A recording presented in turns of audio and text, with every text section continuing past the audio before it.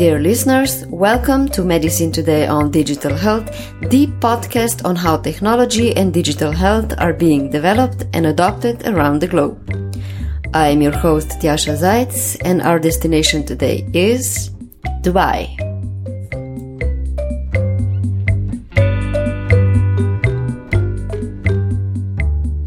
Dubai is one of the 7 emirates in United Arab Emirates. It is the most populous city and emirate in the country with a GDP of $82 billion. It's a global business hub that keeps transforming rapidly. In October 2016, Dubai even launched a city-wide blockchain strategy with the objective of becoming the first blockchain-powered city driving the future economy by 2020. Dubai is the most cosmopolitan city in the world, with 83% of population being foreign-born, according to the World Migration Report. It's a young city with young population, which influences the healthcare development. So how does this influence healthcare development and technology adoption? You will hear from 4 speakers. Michael Strout, International Healthcare Executive from the UK, who's currently Director at Dubai Healthcare City. Brian De Francesca, CEO of a telemedicine company Virtu based in Dubai. And 2 representatives of Dubai Health Authority, Mazin Agadir and Osama El Hassan. For a warm-up, let's start with the introduction of environment in Dubai. Michael Strout has been living here since 2003, almost 15 years. He came from the UK because this is a place where innovation can happen, the system is in development, not burdened by and rigid because of the past. You moved in UAE in 2003. What drove you out of the UK? What attracted you here? Apart from the sun, I assume. No, it was the police. You know, I was a wanted man. No, I'm joking. I'd always had an interest in working overseas, and the hospital I was running in London, which was the Wellington Hospital, which is the largest private hospital in the UK, and a lot of our business was with overseas, particularly with the Middle East. So I got to know an awful lot of people in this part of the world. So one day, one of them said, well, wouldn't you like to come and work in Dubai? I have a hospital and I'd like you to come and manage it. So I came over, I had a look, and it's very different. Here in the UAE, the private sector is like the public sector in that the majority of healthcare is delivered by the private sector. So you have what are called full service hospitals. So you have emergency rooms, you do everything. Whereas in the UK, in the private sector, it tends to be elective surgery driven. And so they don't, for instance, do pediatrics, they don't do obstetrics and gynecology, all of that is done by the NHS. So all complex medicine in the UK is done by the NHS. So it was an opportunity to experience managing full-service hospitals. And indeed, that's what I've done in the, 15 years now that I've been in the UAE, and managed various hospitals, hospital groups, now managing university hospitals. Prior to coming to DHCM, I was the CEO of the University Hospital Sharjah. And now I was asked to come to DHCM to actually develop the university hospital here in Dubai Healthcare City. How is the culture here and running a hospital here different from the UK? Because the system is different in a way things are adopted and in the way how fast change can happen. The differences are not as great as you may think if you are focused on what healthcare is all about. And healthcare is providing treatment and management of conditions for patients with those conditions. So what you should be focused on is the delivery of those services, and then being able to measure the outcomes of what treatment or management you've given to that patient. The objective being is that the patient comes in through your facility, leaves your facility in a better condition than when they when they came in. If that's not your objective, then you shouldn't be in healthcare. So those are the fundamental blocks and objective of all healthcare providers wherever they are in the world. Different countries have different systems. So in the UK, we have the National Health Service, which is free at the point of delivery. But like all countries which has a free healthcare service, you pay for it out of your direct taxation.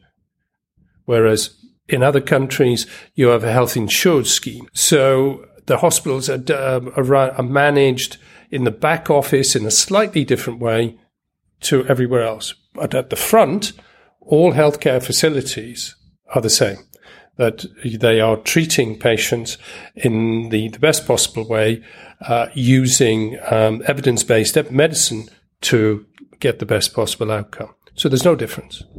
Since 83% approximately of the population here is foreign-born, so I imagine that the general standard here and the problems coming with it are much different than in any other society. Yes, absolutely.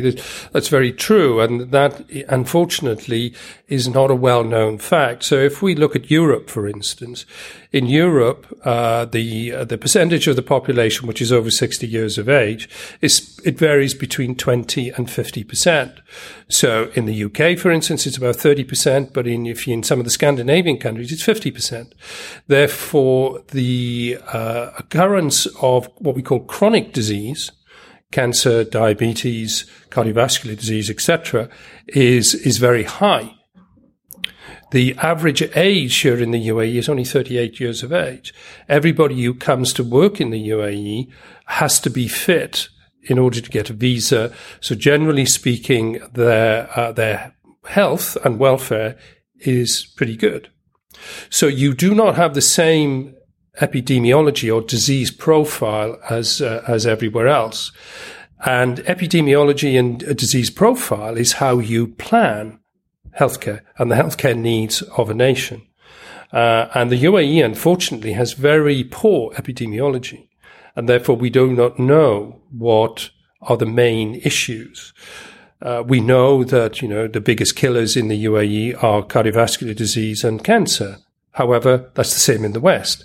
The difference is the volume of patients that you get here in the UAE who have cardiovascular disease, who have cancer, is much, much lower.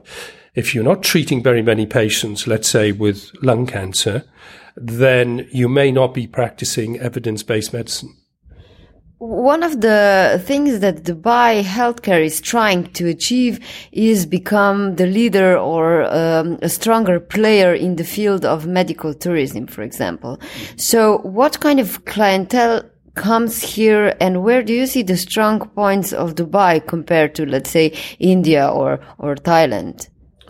It's very difficult to make comparisons because you're comparing us with healthcare systems which are much more mature than the UAE. When I came to the UAE 15 years ago, the quality of healthcare that was provided here was pretty poor, and thus the majority of people exited the country for their healthcare. It has developed very rapidly over the last 15 years, but it's not at the same level as countries like India and Thailand, which, they've been at it for, decades and generations. So their healthcare system has matured. They have a lot of infrastructure supporting, so they will be training their own doctors, their own nurses, their own allied health. They will have good epidemiology, so they have good planning and strategic approach to healthcare. The UAE doesn't have that. So in order to be good at health tourism or to become a center for health tourism, you must have very good healthcare outcomes. So people are looking to come to your country to manage your condition. So there are two ways of looking at health tourism. You can look at it in terms of wellness, or you can look at it in terms of managing complex conditions. And if you look at health tourism around the world, most of it is in the management of complex conditions, not of wellness. Wellness is added value. So people go to Thailand, to Singapore, for a health checkup. because it is, in comparison, let's say, to the UAE, very much cheaper. So you get very good value for money. If you're in health tourism, what we call the acute sector, it is not price sensitive because people are looking for, some would say the miracle cure. They're looking for somebody who's going to make them better. And that doesn't have a price. So, for instance, if your mum or dad was very ill, you would do whatever it takes to make them better. You would take them to any part of the world, irrespective of cost. So there's two different types of market. So at the moment, Dubai can provide the wellness part of it, but it doesn't have the clinical resources in order to manage this group of people here. Because healthcare is about people. It's about the healthcare professionals who are delivering the service, not about buildings, because hospitals are just buildings with equipment in them. But you need people who can operate those things, who have experience in managing conditions. And you mentioned before that the population here is quite young and also healthier than in other countries. So how can you get experience if you don't have complex patients? Or I can understand that maybe you need specific experience. So if you don't have older population here, then you just don't need that much of experience with that. So what is kind of the expertise or the contribution of research done here, let's say on a more global level? So what is the focus of development and innovation here? That's actually quite a difficult one to answer. In order to have healthcare innovation, you've got to have a healthcare strategy. Unfortunately, there is no national strategy. So Dubai has its own healthcare system, Abu Dhabi. Each of the Emirates has its own approach to healthcare. And therefore, it's uncoordinated, particularly at a tertiary level. So if you're looking at... But is there that really that much of a problem? And in what sense is that a problem? So you talk about treating certain things. We mentioned cancer. For a population of 10 million, there really should be only one, maybe two cancer centers for the whole of the UAE.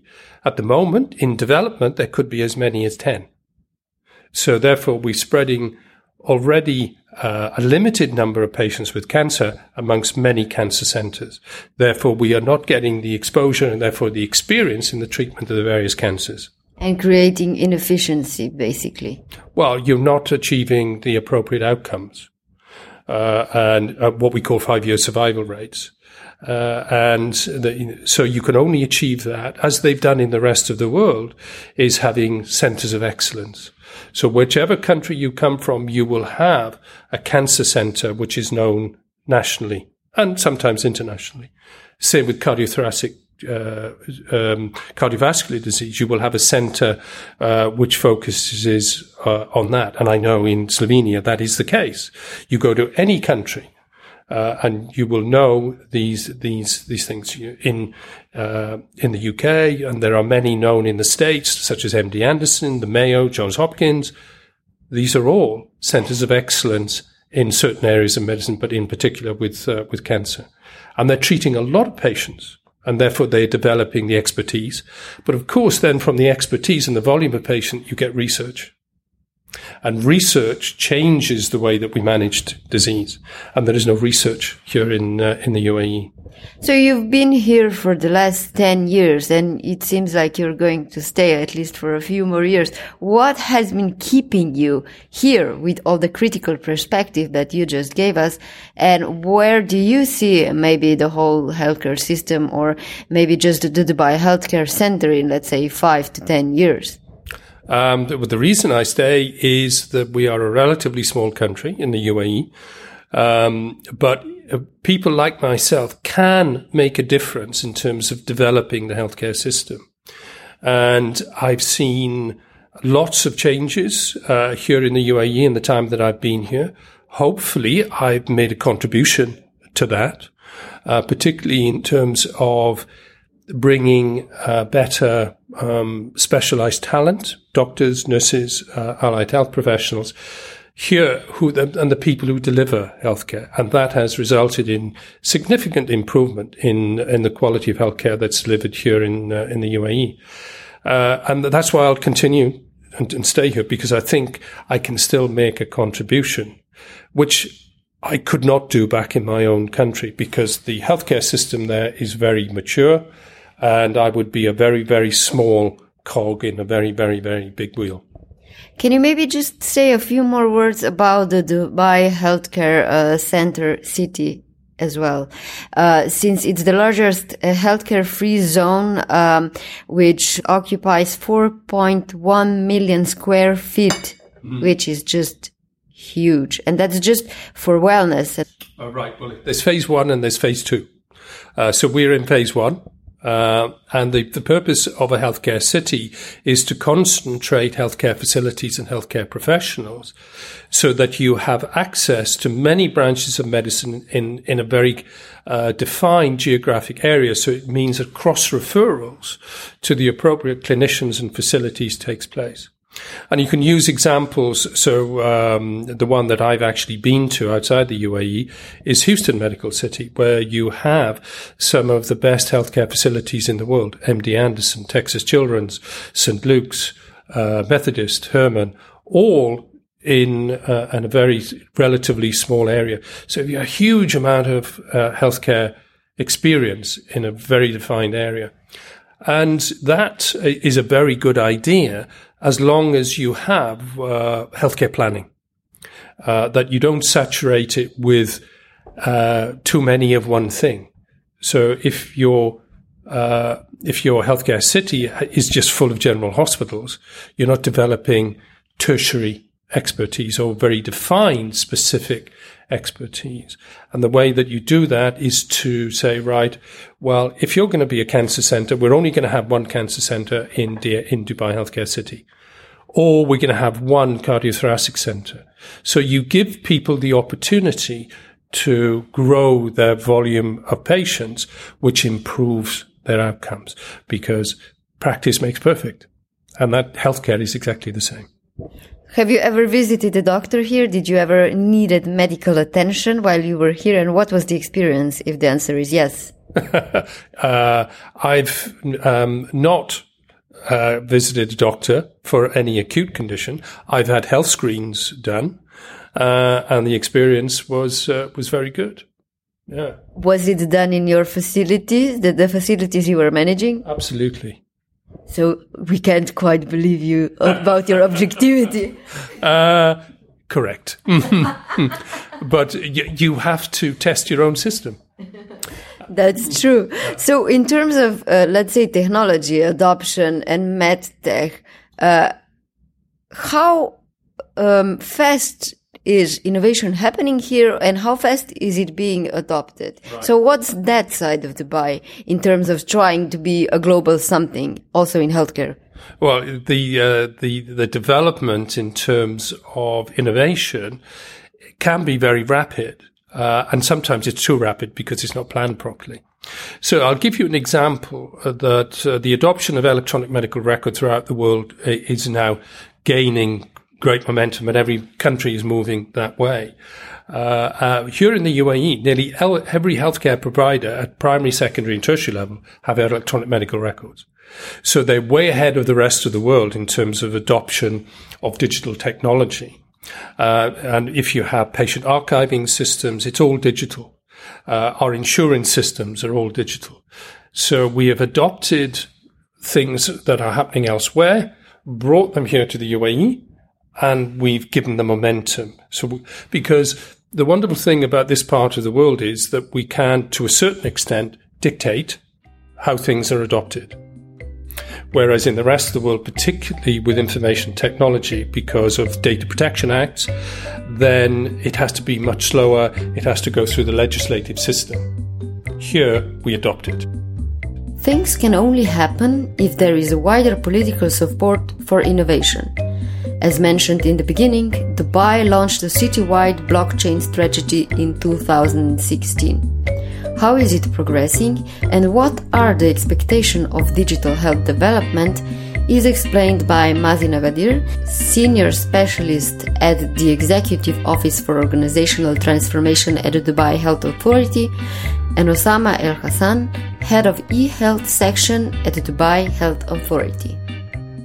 The Dubai Health Strategy that was launched in April 2016 with His Highness's vision for a healthier and happier community has emphasized a number of mega trends in healthcare. So, for example, we're looking at examining the efficiency and effectiveness of healthcare services, starting from primary care and prevention and healthy lifestyles, medical tourism and health and wellness, and how can Dubai attract and compete in attracting medical patients and medical tourists from across the region and the world. There are also a huge push towards centers of excellence, specifically in oncology and cardiovascular. The community engagement is vital as the emphasis on healthy lifestyle has become the norm of this strategy. In 2021, the idea is to be able to have the infrastructure and the quality of services, as well as the technology and innovation, to become an amble of or a beacon of excellence when it comes to healthcare services, competing with the likes of US, UK, Singapore. So how does Dubai compare to, let's say, Abu Dhabi and other states inside United Arab Emirates? We can say normally that Dubai runs as a company. So we were always looking for efficiency, for unique services, for the happiness of our customers. So, and focusing on the journey more than, it's not only about the outcome, but it's also the journey. I think also that now Dubai is trying to push for what we call the digital economy. And because of that, we are fostering innovation, new ideas, and adopt them as soon as possible. One interesting thing is that a blockchain strategy has already been written in 2016, and now we're in 2017. How far is the whole idea? How far are actual practical implementations by now? So again, if you look at the difference between what happened in 2016 and now Dubai managed to develop a full ecosystem around blockchain. So now if you want to enumerate how many companies specialize in blockchain in Dubai, they set their offices, they push for the use cases with government and private sector. And now by just saying that all Dubai government services in 2020 will be blockchain friendly, this has already changed a lot the entire ecosystem. And even now, there's a mandate for every government entity in Dubai to push at least 2 or 3 use cases by 2018 to be up and running. Are there already any ideas how blockchain could be used in a healthcare setting? Yes, we have already identified at least 3 use cases to be adopted. One of them is around the supporting or managing the access of patient records within one of our projects called NABID. What Dubai is trying to do is to leapfrog all the advancements in the world, competing with the likes of the US or UK, as well as, for example, the advanced healthcare system, Singapore, by allowing startups to come in and giving them a number of windows for incubation, for nurturing. And healthcare is one of the industries that is the focus of leadership. Do you have any interesting examples that you could mention in terms of innovation? What would you say is really strong here? And where do you see healthcare in, let's say, 5 to 10 years? And on the other hand, what do you think are the weak points here? So in healthcare, if you see like within the last 5 or 6 years, in the UAE, we managed to adopt the top EMR project or software in the world. So we have Cerner, we have Epic, and I think we did a lot of innovation in how to localize them to our needs. So this is one of the key issues that we managed to do.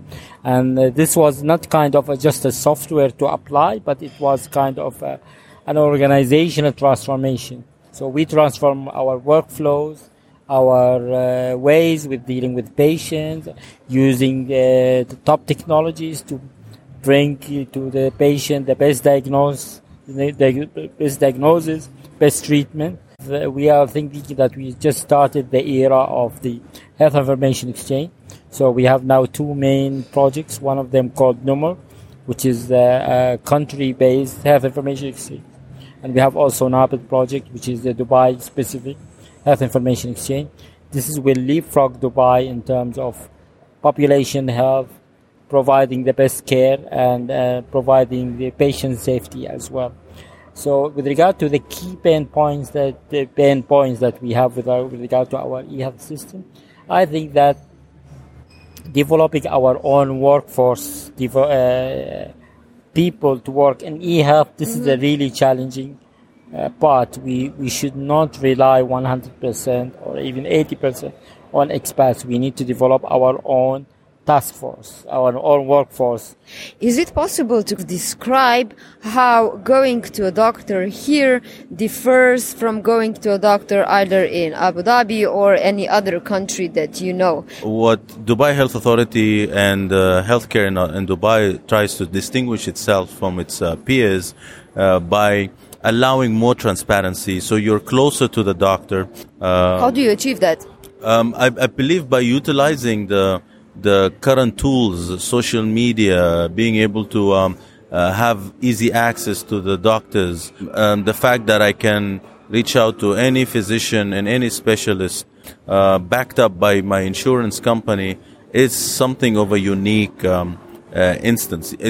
However, it might drive the cost up, but I believe the transparency and the actual access to care in Dubai is becoming much more feasible, much more easy. So, for example, my wife, when she was preparing for her pregnancy and delivery, she had to use social media to reach out to a favorite gynecologist, and then hopefully take that relationship, and through the WhatsApp means and social media, we managed to kind of have a more personal interaction with her doctor whenever she felt like having some concerns or asking some questions. So how often does that happen, that direct communication, let's say on WhatsApp with the doctor? How do you establish that in the first place? I think on a very general note or a simple note, the physicians and the doctors in any facility in Dubai encourage the personal interaction and with the patient to preserve the relationship, to encourage the patient to be more healthy. What happens is the doctors in Dubai are monitored for the quality of care that they issue. They also look at the patient as a loyal client. It's a consumer who knows how to complain, or they can complement their services. The use of social media has become a measurement of quality, and that's why you see a lot of the doctors coming in trying to first of all depend on social media to reach out to their prospective patients. They also make sure that their patients are monitored closely with using of apps, if it's possible, according to the facility, or the use of personal accounts in social media where you have direct interaction. There is a lot of emphasis on healthy lifestyle, so the doctor interferes and actually suggests healthy plans when it comes to dietary consumption, when it comes to exercising, and that is becoming more and more the trend. The broader positive attitude towards business was also what attracted Brian DeFrancesco to move here 10 years ago. An American with global management experiences works on telemedicine and is convinced that Dubai is a great spot for companies wanting to work globally. You came here quite a few years ago. Why did you spend a decade here already? Why do you see it as a promised land? I'm a little bit, I guess, different than the reason a lot of other expatriates came here. I was the deputy director of a group of 17 hospitals in Thailand. Thailand's a wonderful country. I had a great job, really an ideal job, something you couldn't complain about it. I mean, it's Thailand after all. As you and I both know, the healthcare systems in most of Europe and most of North America are suboptimal. I can speak specifically for the U.S. healthcare system. While there are certainly pockets of excellence there, medical education is 100 years out of date, is grossly inefficient. There are tremendous problems there. Here in the UAE, when I first came 10 years ago, there's pretty much a blank slate and the opportunity to take the best practices from around the world, hire the best talent from around the world, and build a role model healthcare system that could then be used as a role model to show others the best way to do it. So I personally did not come here for a job to make money to send home. I came here to make a global difference, to create something that hasn't happened anywhere else on the planet Earth. But you're also working a lot in other countries in development, specifically Ethiopia. So how much business do you actually do here and how much abroad? Dubai is our base for our company's operations, and for the region, it has a great infrastructure. It's very safe, good business practices. So if you're going to be working in the Middle East, the MENA region, or even in the broader Asia region, it's where you're going to set up your headquarters. At the end of the day, the population of the UAE is small relative to, say, a country like Ethiopia.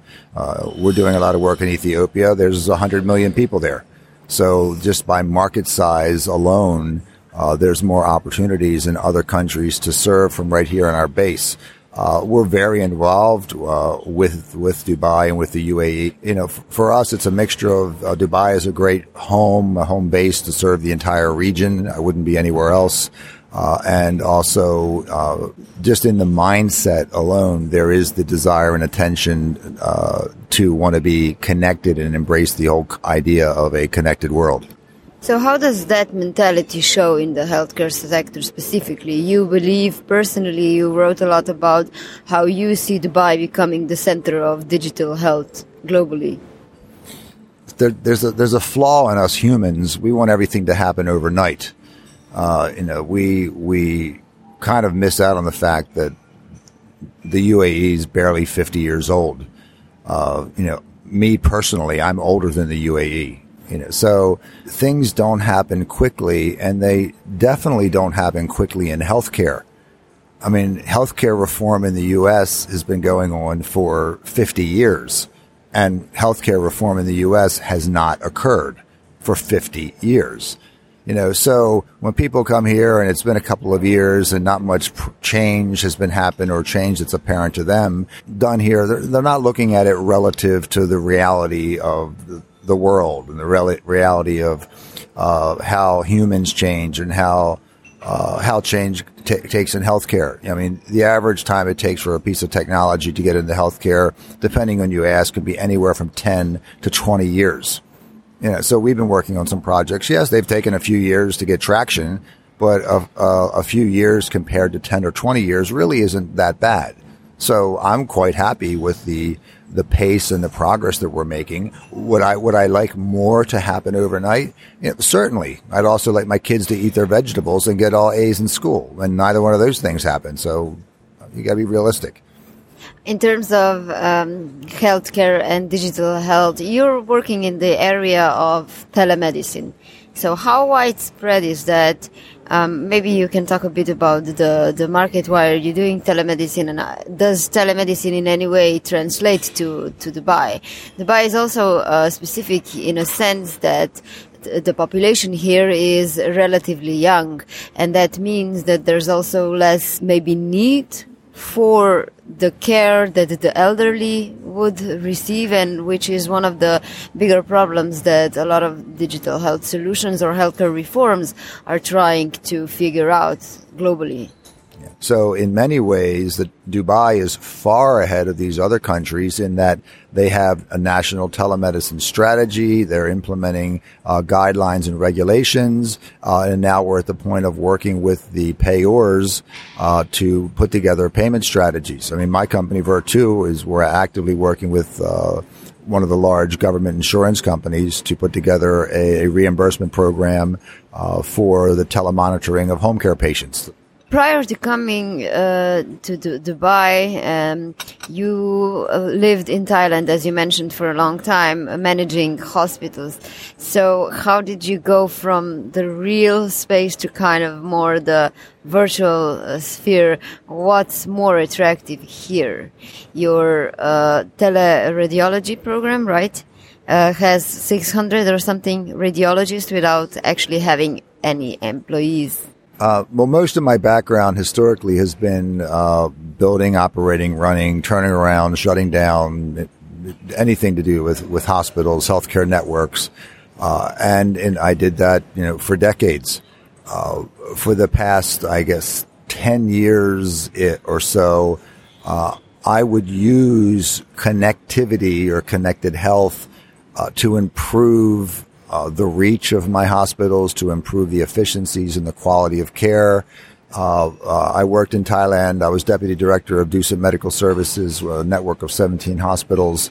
We had one stroke center in Bangkok, and we did not have any stroke competence at our other 16 locations. So we used connectivity to establish a telestroke network, initially between our main hospital in Bangkok and the hospital on the island of Koh Samui, and then extended that to all 16 locations. But I did that as a healthcare provider. It was a tool that I used to improve my organization. So, which year was that? This was 12, 13 years ago.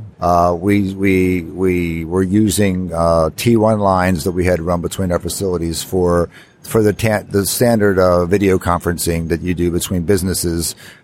We had a supply-demand problem with our radiologists across our network of hospitals, so we set up our own intranet, so to speak, to push images back and forth. So that was one of the first teleradiology projects, and that was 17 years ago.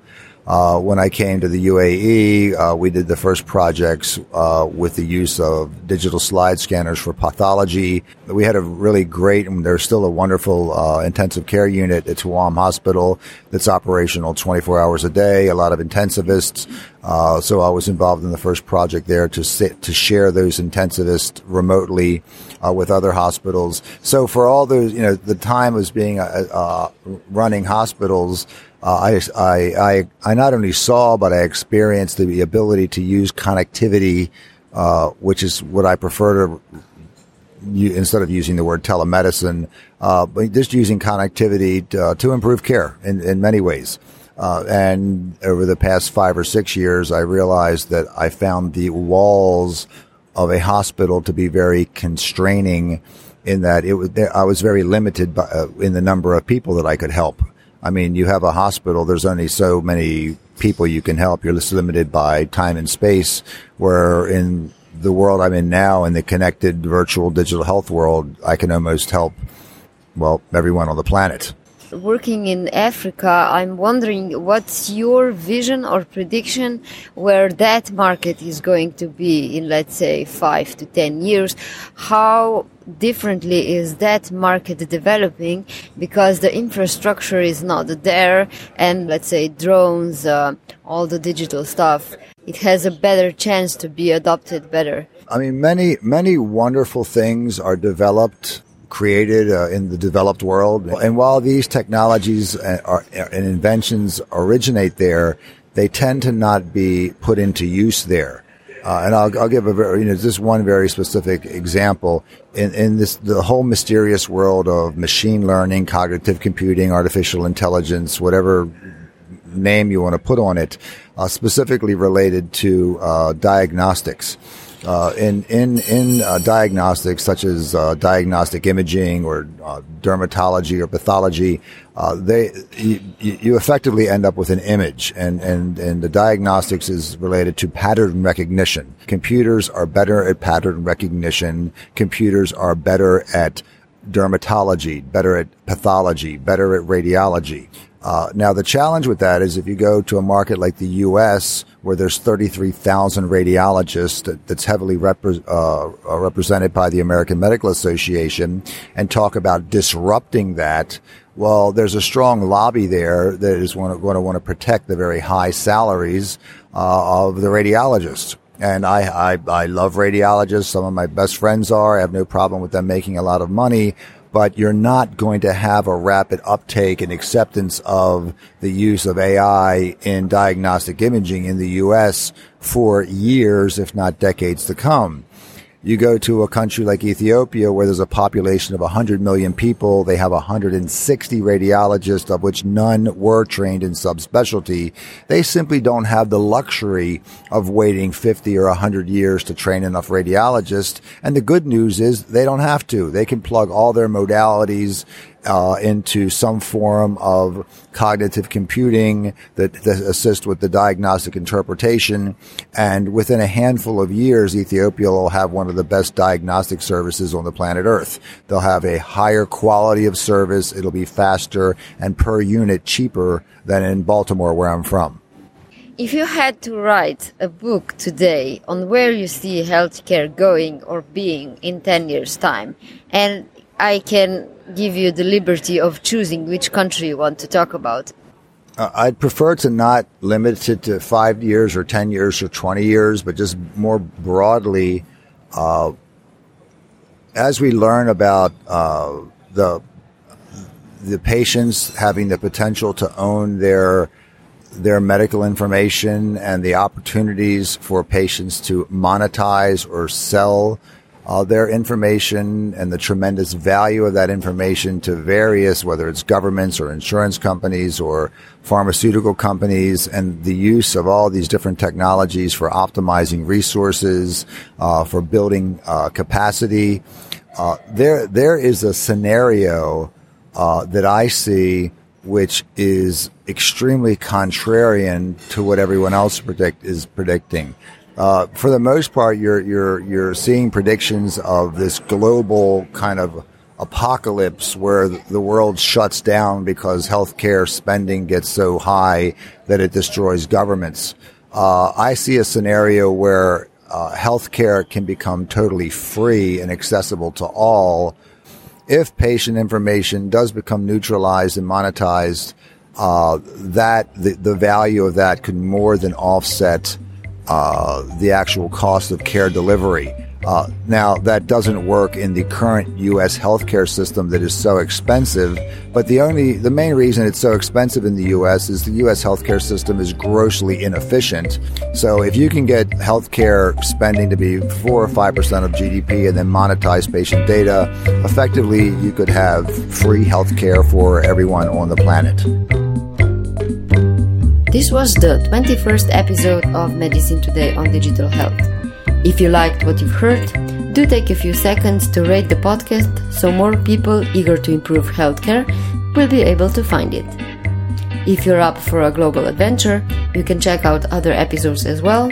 I've covered Israel, India, US, and a few European perspectives by now, and look forward to sharing thoughts from Africa and Japan in the near future.